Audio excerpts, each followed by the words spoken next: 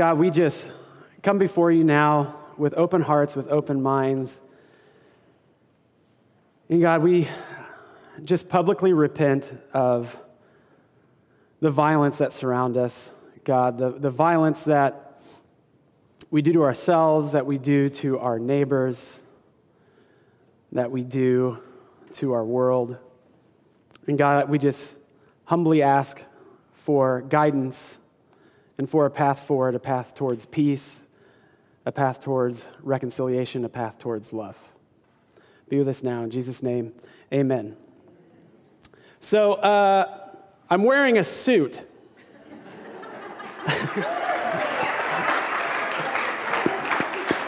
That's the only one I own. I got married in it, so don't get used to it, because now I have to dry clean it, and that'll probably take me a while. But it's good to be with you guys. So as I was researching this topic of violence, I decided I would spend 5 minutes on a Monday researching for this sermon. Just 5 minutes, all I needed. And because I know so much. So I spent 5 minutes researching headlines. I went to 2 websites, and over the course of 5 minutes, this is what I read. Egypt bombs Libya after Islamic State beheads 21 hostages. The U.S. escalates night raids in Afghanistan since end to combat mission. 22-year-old Omar al-Hussein killed a Danish filmmaker and 3 officers at a free speech event. 3 Muslims were killed in Chapel Hill, North Carolina. An Indian immigrant was partially paralyzed because of a police assault by an Alabama officer. And hundreds protest fatal police shooting of Mexican migrant worker in Washington state. And then more locally, this is what I read, again, all within 5 minutes. There was a car found with a man inside who sustained numerous gunshot wounds at 47th and Ozark. Police killed a man after a high-speed chase ended in a church parking lot in the Argentine neighborhood. A man was shot and killed while warming up his car in Overland Park, Kansas. A 14-year-old boy is robbed at 74th and Euclid while walking to a bus stop. And to top it all off, if you live in Midtown, know that there is an armed robbery spree happening as we speak. So that's a lot. That's a lot to take in. That was 5 minutes. I wasn't even reading the stories. I just literally jotted down headlines as I went down these 2 news websites. And this is unfortunately only a sampling of the violent acts that get reported on in the news on a daily basis. Because you see now, in this day and age, we are surrounded by 24-hour news, radio, internet, iPhones, RSS feeds, and email forwards. And so basically what this means is we are being continually pummeled with news of violent act after violent act after violent act. So then I started asking questions like, what does this do to us? Does it do anything to us, taking this in, day out, year after year, this kind of information? How does this affect us over the long haul? Does it affect where we go or don't go? Does it affect who we talk to or don't talk to? Does it affect how we perceive people of a different ethnicity, mode of dress, or color? Does it affect how we let our children explore the world outside the home? Does it affect the way we choose to protect ourselves from those perceived threats all around us? Does it affect our ability to trust others we don't yet know? So these were some of the questions that I was wanting to kind of wrap my head around. What is all this doing to us? What effect does this all have on us? And as I searched for answers to these questions, Paul Rock, in the robe, turned me on to this great podcast called Invisibilia. Have any of you guys heard of this podcast, Invisibilia?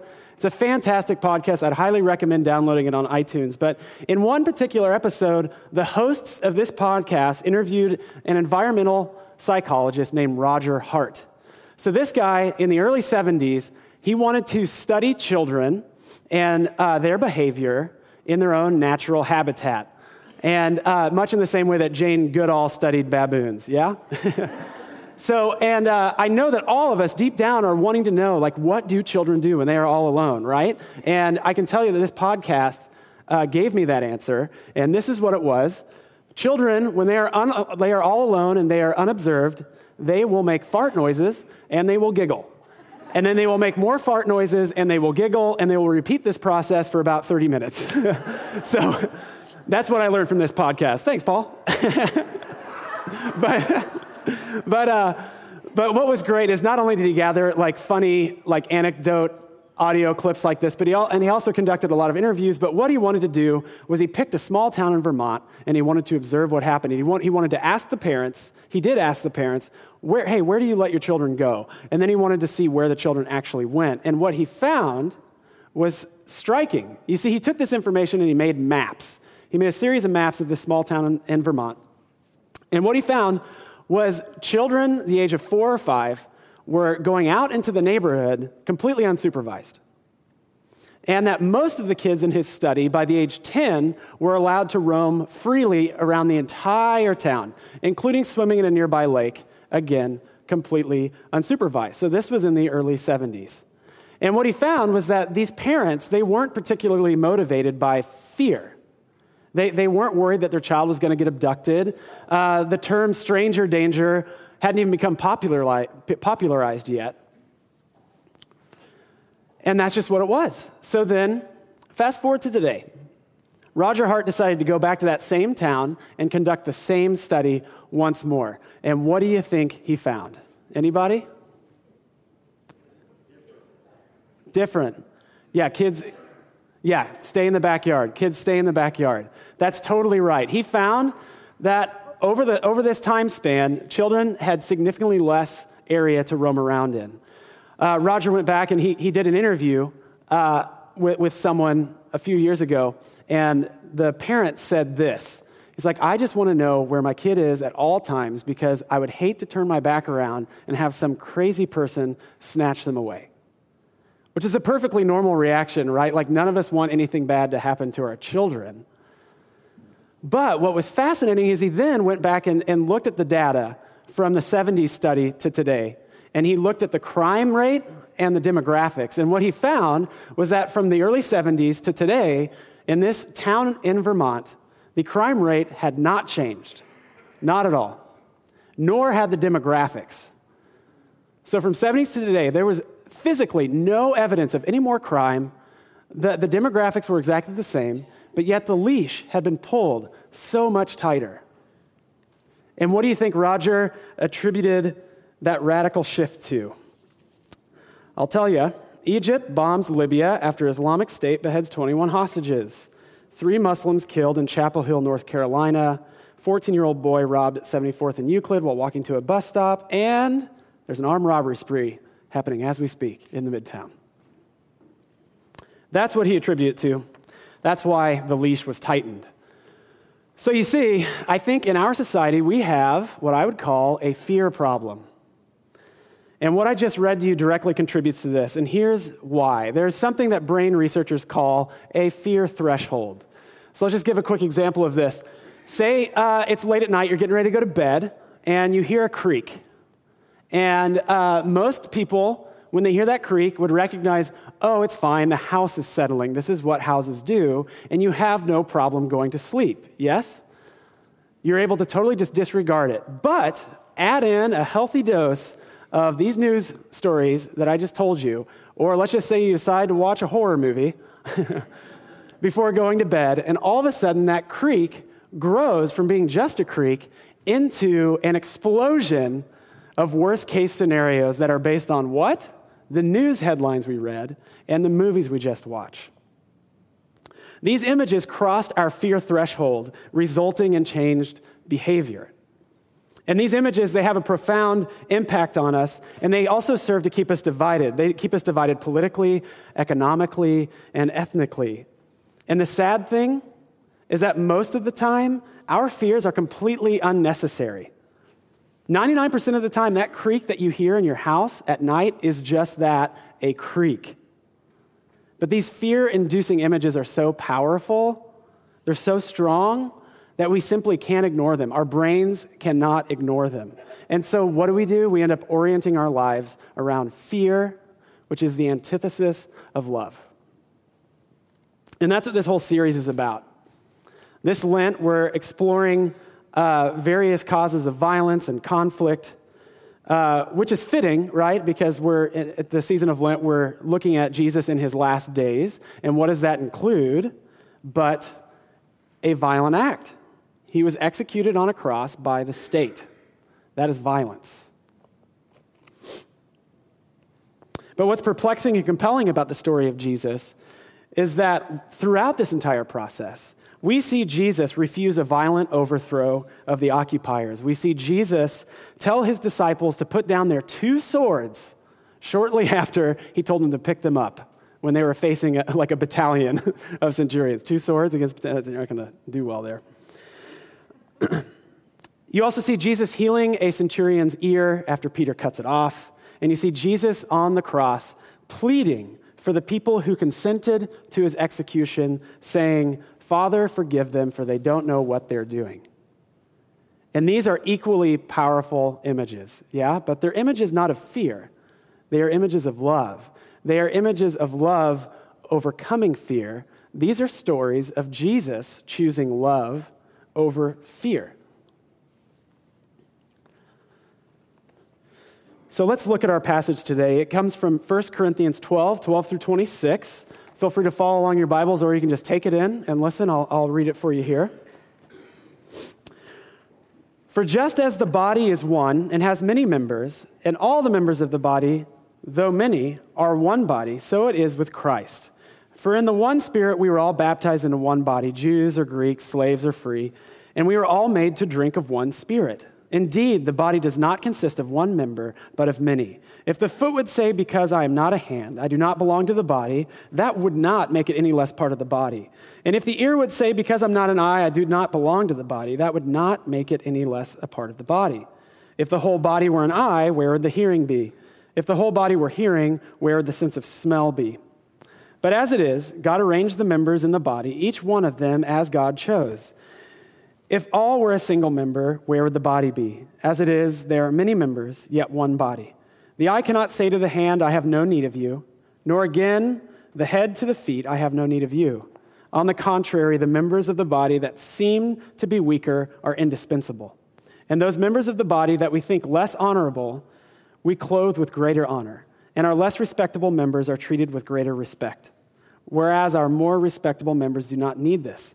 But God has so arranged the body, giving the greater honor to the inferior member, that there may be no dissension within the body, but the members may have the same care for one another. If one member suffers, all suffer together with it. If one member is honored, all rejoice together with it." This is the word of the Lord.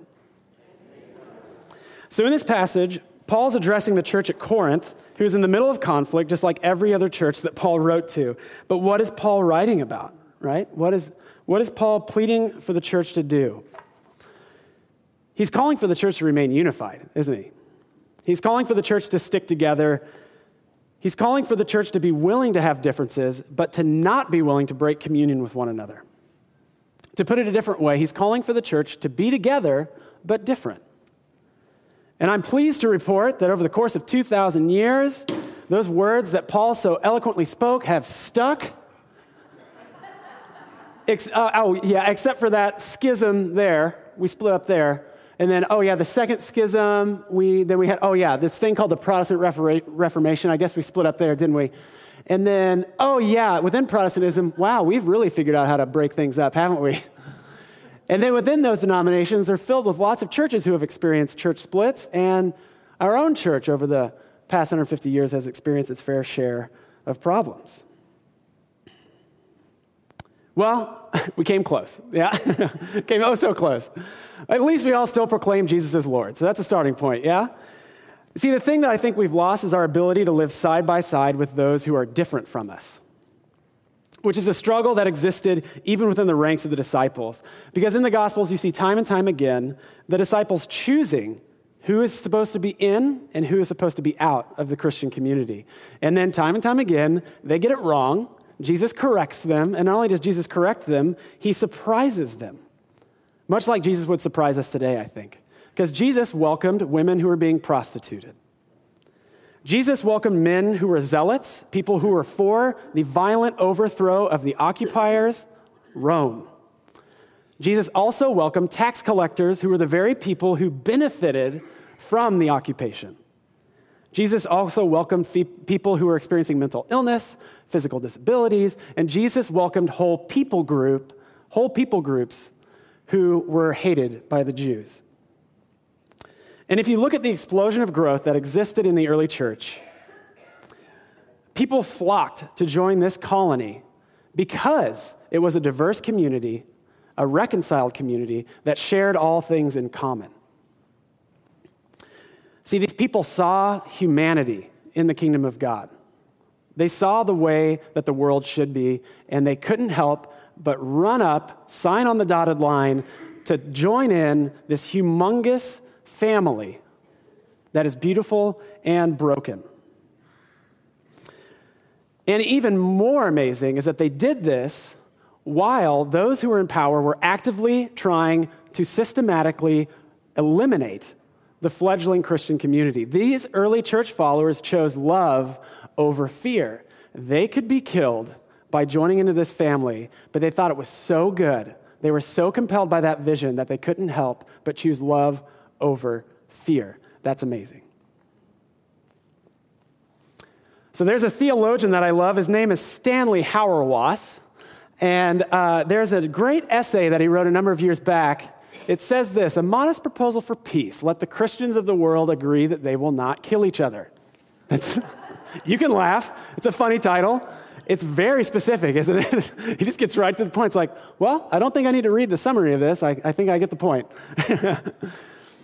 But what's funny is that, like, in it, he brings up a lot of really good points and a lot of things that I hadn't thought of before. Hauerwas points out how hypocritical it is for us as Christians to go to war where we will be shooting other people who are potentially Christians as well. That's fascinating. I never thought about that. And the reason this concerns him is because he doesn't see how the church can speak peace and encourage the world to follow a path of love, peace, and reconciliation when we can't stop killing ourselves. Because how can we be that city on a hill when we have chosen to place something like nationalism over our allegiance to God? How can we be devoted to both the kingdom of God, which knows no geographic boundaries, that contains people from every culture, tribe, tongue, nation, and also at the same time be wholly devoted to a nation that will potentially have us pointing the barrels of our gun at other Christians in a different country? It's provocative stuff, yes? But I think Hauerwas is just pointing out the importance of us being unified. And to be clear, Hauerwas would like for all violence to cease, not just this to happen, yeah? But we have to start somewhere. Consider this his strategic plan. This is step one. But he believes that we need to start somewhere, which I would agree. And Hauerwas also points out that the cycle of violence will never end unless we come together, unless we move closer, unless we become vulnerable, learn to recognize the image of God in the other, and expand our understanding of who is our sister and brother. So a while ago, I watched it wasn't a documentary, it was a movie called Joyeux Noël. Have you guys seen this? It was a French movie, and it's about the Christmas truce of 1914. Incredible, incredible film. And actually, before I talk about it, I just want to say that, holy cow, I cannot even begin to imagine how hellish trench warfare would have been. That is awful. To be walking down miles and miles of this like muddy, bloody stretch of holes that have been dug out, these trenches that go on for miles, not knowing that if you stick your head up a little bit too high, when the next bullet's going to hit you, or when the next grenade's going to get thrown, or the bomb's going to get dropped. Like that is just so hellish. I could not even begin to imagine having to go through that. But in World War I, months after the war's beginning, something strange happened. These people who were enemies, who were actively trying to kill each other on Christmas Eve, decided to start throwing up white flags all along the Western Front and many parts of it. And I can't even begin to imagine being the first guy to throw up the white flag and to venture out into no man's land. It's like, hey, don't shoot me. It's Christmas, please. Can we be Christmas people? Can we get along for Christmas? I would like to live through Christmas. But yet it worked. These people who raised their white flag and stepped out into no man's land were met. All these people, these enemies, joined together in the middle, and they shared meals, they shared gifts, They shared family photos, and in some cases, they played a rigorous game of soccer. And what happened was after this day ended, people returned back to their trenches, and something strange happened then. In some parts of the Western Front, after they returned and they became enemies once more, they didn't fire their weapons again. And I think this is precisely because they ventured out into no man's land, and suddenly this enemy, these animals, became fathers, brothers, bakers, athletes, doctors. They became human. And so because they came together, they moved closer, they were unable to commit an act of violence against them. And the military commanders, this was also fascinating to me, the only way that the military could get them to fire their weapons again was to completely disband the battalion, split it up, ship them off to a bunch of different areas, and bring in a fresh batch of troops that don't know who is on the other side of the trenches.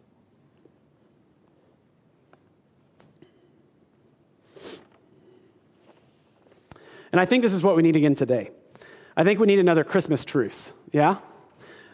I think we need more opportunities for reconciliation. Because in a city with a racial dividing line, in a country where for most of its history it has viewed minorities as property rather than people, in a world where whole countries are labeled as terrorist or enemy combatants, we need to push ourselves beyond the fear that keeps us in our corners and seek to love those who are considered unclean, those who have been dehumanized or villainized by our media. We need to close the gap between us and them. We need to be surprised once again by our God, who consistently makes enemies friends and who consistently expands our understanding of who is considered to be a part of this ever-expanding kingdom of God. So 4 years ago, I had a Christmas truce moment that I just love to share with you. So once I got a car, every adult that I encountered told me the same thing. Whatever you do, once you leave that budding metropolis known as Blue Springs, Missouri, make sure that you don't exit on 18th Street, 22nd Street, Prospect, Troost, Truman Road. Avoid them altogether, like the plague. Don't go there. And so naturally, about 6 or 7 years ago now, I moved into Cherith Brook Catholic Worker House, conveniently located off Prospect Exit at 12th and Benton. So I did a good job of avoiding those exits, and then I just moved in to the neighborhood. I go to the extremes, I realize. So I didn't know what to expect when I joined this community, but I did know that I wanted to be a part of this crazy community that agreed to share all things in common and wanted to offer showers to folks who were sleeping on the streets. I just knew I wanted to be a part of it, didn't know what I was getting into, but I went there. And one of the commitments that we made as a community was to not drive. So we would bike everywhere. We would bike to the grocery store with baby trailers attached, but without babies, food would be back there. So this is what we would do. And I noticed that as I got out there into the neighborhood that I just moved into, whenever I was biking to that grocery store, let's just say a group of young black men were approaching me, and I noticed something happen. My heart started to beat a little bit faster, and a little bit faster the closer and closer I got, which floored me. I had no idea why this happened. And then as I thought about it later, I was like, holy cow, I am a person who would never in a million years consider myself racist. But then in that moment, I realized I had some work to do. Because what I had done, because of all those years of watching the nightly news, where in the very neighborhood I'm now living, I see violent act after violent act after violent act perpetrated by people who, for the most part, are people of color, I decided to put everybody in a category and say every young black man is scary and I should fear them. And they are violent. But thankfully, I did a lot of hard work, and eventually the historic Northeast became the safest neighborhood I've ever lived in, before or since. And why was that? It's because I got to know the people who were on the street. Because at Cherith Brook, we welcomed many folks who were walking around in for breakfast, in for coffee, in for a shower, in for a change of clothes. Sometimes we asked them to live with us. And then other times we would go out into the streets and we would meet people. And so because of that, those groups of people that used to freak me out, I could now go, hey, Ivan, how you doing, man? Did you know that they say that Pour Loco is really bad for you? I would lay off that, man. It's like I now know these people, and they know me. And so because of that, the division just washed away, and we were part of the same family. So I want to return now to our passage about this whole one body, many parts metaphor. And in the passage, it talks about how we need all the parts of the body in order for us to function well. It makes sense, right? If you hurt your foot, it's not just going to hurt in your foot. Like, you're going to feel it all over. Otherwise, you can't just be like, boom, foot. I'm not going to feel you in my brain, in my arms. It's just you're going to be there. I'm not going to be aware of it. It doesn't work that way. It affects your whole body. Same thing. You get a migraine. Holy cow, you're debilitated, aren't you? If you have a leg that you lose it somewhere, you misplaced it. I don't know what I'm saying. So you lose a leg. You have to relearn how to walk. Yeah? So, and I think this body metaphor is so stinking powerful because we, as human beings, cannot function unless all of these limbs of ours work together in unison, which is why I'm a dancer. So, I'm not actually a dancer, but I like to shake what my mama gave me. So, I figured what I'd do is I would love to share an illustration with you that talks about why this body metaphor is so important and what will happen to us when we allow fear and hate to rule us as a body of believers, okay?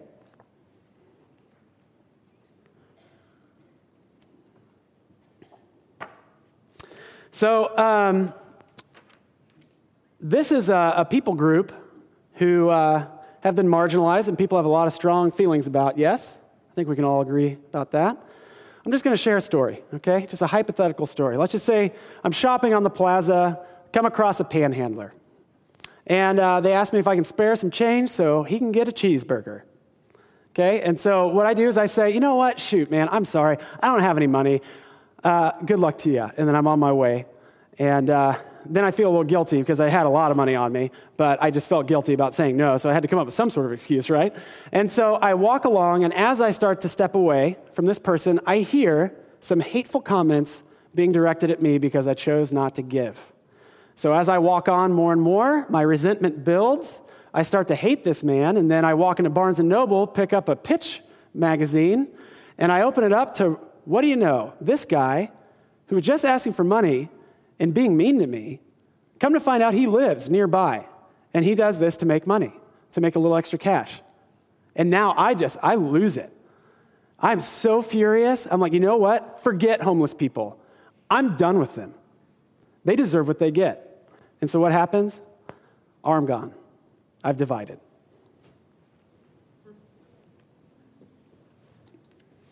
Okay, next up. Next category. So September 11th happened, and from Osama to ISIS, I keep seeing a lot of people who are wearing turbans on their heads, committing very violent acts that are scary. And you know, I've been told that it's just a small sect, just a small extremist sect, but every time I see another beheading or another violent act happen, it's becoming really tough for me to believe that.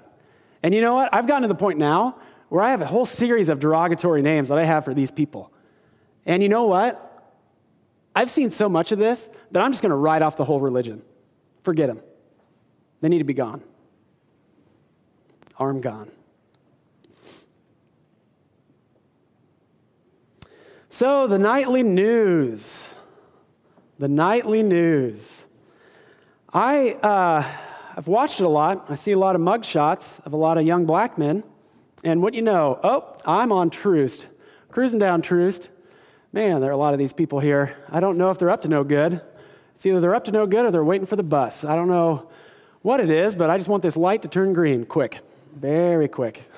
And I'm going to pray that every light from this point on while I'm on Troost remains green, because I just want to get out of here and into a neighborhood that I feel safe in. Leg gone. It's going to be tough. Can I keep balance? I don't know. I'm just going to hop around a little bit.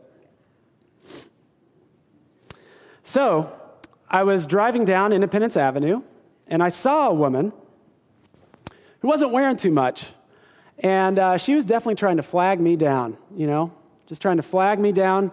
And I don't know for why. She just wanted my attention for some reason.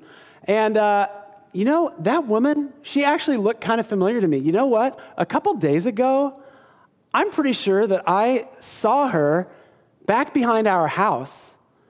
And you know, my children saw a guy get into the car and turn a trick.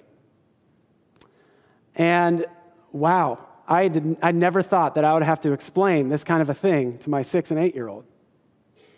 You know? And you know what? How dare she do that? How dare she rob my children of their innocence? You know? Like, who does she think she is? You know what? All these women out here, they're nothing but eyesores, and they need to go. I'm going to report them every time I see them. Leg gone. So you see what happened? This is what stereotypes did. This is what hate did. This is what fear did. I'm now a torso preaching to you. I like the word torso. It's a good word.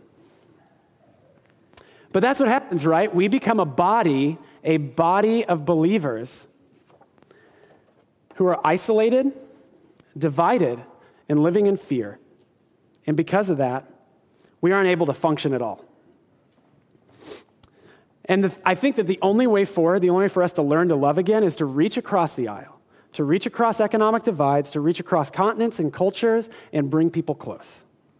We got to let people in. We got to forgive even when it hurts, even when it's difficult. We need to seek first to understand someone else's perspective before offering our own. We need to not assume the worst from somebody whenever we encounter them. But how can we make this difficult move from fear to love? So I'd like to close today with a short story. When I lived at Cherith Brook, we would take weekly peacemaking walks where we would go out on the streets and we would mingle with folks who would never in a million years find themselves at the shower house, is what we were called on the streets. So on Wednesday, from like 2 to 5, we'd spend like a 3-hour chunk out on the streets. And we would just wander around, meet people, and if there was some sort of potential conflict that were to arise, we would work to try to diffuse it. And that was it. And on these walks, we would regularly go to a place called the Red Mile. It's a place just off Independence Avenue, across the street from a liquor store, and it's a stretch of sidewalk along a large red brick building. And there are a lot of people who hang out there, and a lot of drug deals go down there. And on this particular Wednesday afternoon, a man came out from around the corner who we had not met. And this man looked agitated, and he was high. So he came up, I started talking to him, and he started asking me questions. He thought we were cops, so I said, no, we're not cops. We come from the shower house. Have you heard of it? No? Okay, let me explain this to you. Here's what the shower house does. And then I began to share with him about faith and that we're not here to do anything. We're just to make sure folks are doing all right, feeling safe, feeling loved, and we want to help. That's it. And as I kept talking and as he kept asking questions, I noticed that his hand was in his pocket. And so did the other 2 people at Cherith Brook. His hand was in his pocket the entire time. And another strange thing happened, that as he kept getting more and more agitated, as more and more questions were being asked, we noticed that all of our friends who were hanging out that we were talking to began to disappear around the sides of the building. So that at 3 p.m. on a Wednesday, the scene had been set for a crime to take place and no one be a witness to it. So it's now me, 2 other Cherith Brook folks, and this guy. And he asked me a very strange question at this point. He asked me, are you willing to die for your faith? And immediately I'm like, oh no, really? This is like cheeseball Sunday school stuff, right? It's that hypothetical that like the Sunday school teacher really wants the kids to answer right on because they're like, boom, he said yes, he's going to last a lifetime with his faith. You know, it's like that's what I'm thinking. But he asked this, and in my head I'm like, well, you know, I haven't met Sarah yet. I'd like to meet her still and get married. And it'd be great to start a family here at some point, and these things would be great to do. And so, yeah, I am willing, but can we wait a little? Can we just postpone it? That'd be great if we could. And so what comes out of my mouth was, yes. And then what does he do? He takes his hand out of his pocket, and he shows me a knife. And at this point, I'm like, oh no, this is going to suck.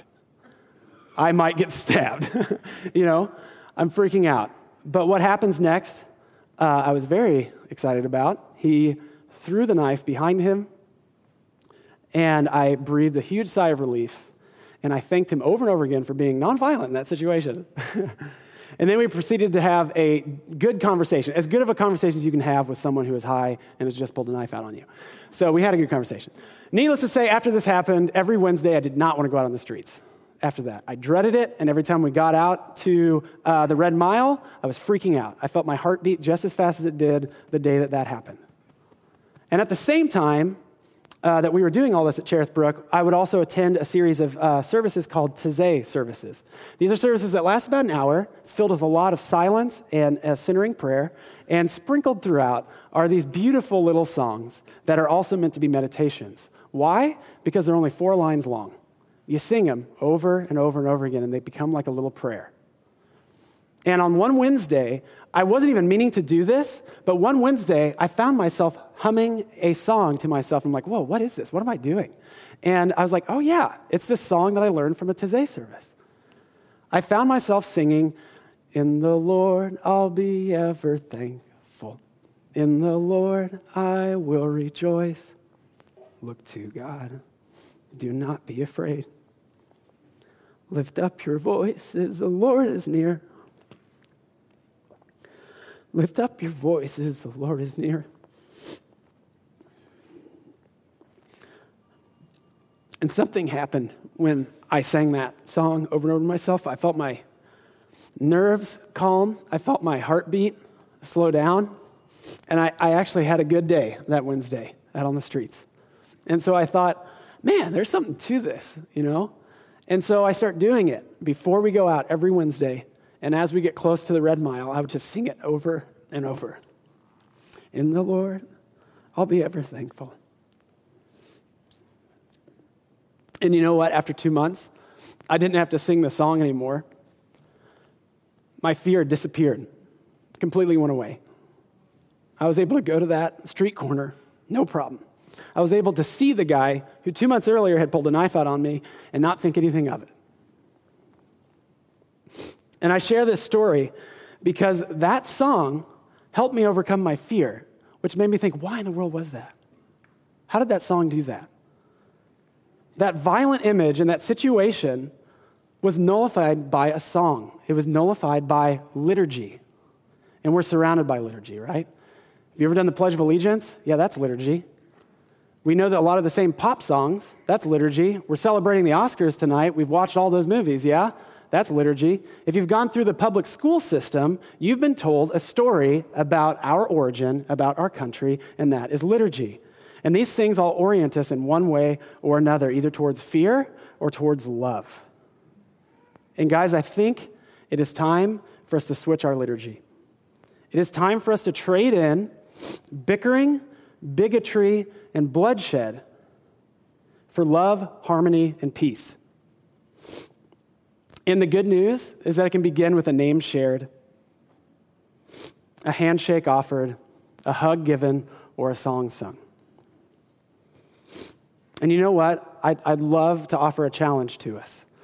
As we leave here and go about our days, in the coming days, weeks, months, I would love for us to do one thing that would try to move us from fear to love. One thing. It might mean that we might need to get rid of something that we've been consuming. It might mean that we need to add something. Any of these things are great. Just do one thing. Maybe if we are addicted to 24-hour news and we find that it does nothing but increase our fear exponentially, maybe it means we should probably turn it off because it's tough for us to ignore it. And then we end up being oriented by fear. If we listen to talk radio and it does nothing but fill us with hate and reinforce stereotypes that are probably unhelpful, then maybe it means we turn it off. If we're watching a movie that's filled with violence, hate, and revenge, maybe it means we watch a different movie, like Selma. You know, that's my plug. Maybe it means when we go out on the plaza, instead of passing by the panhandler, we stop and be like, "Hey, man, what's your name?" "Yeah, I'm Nick. Good to meet you. You doing okay? You getting enough money out here? I don't have anything to give you, but I just want to hear how you're doing. Are you doing all right? Where are you staying? You staying close by? Dude, it's going to be really cold tonight. You have what you need? You know what? I'll be right back. I'm going to get you a blanket." Just do one thing. One thing. Start there. One thing that'll break down our stereotypes. One thing that'll bring reconciliation. Just one thing. Start there. Small steps. And thankfully, we have the example of Christ and one another, our one body with many parts, to help us move from fear to love, from violence to peace. Amen.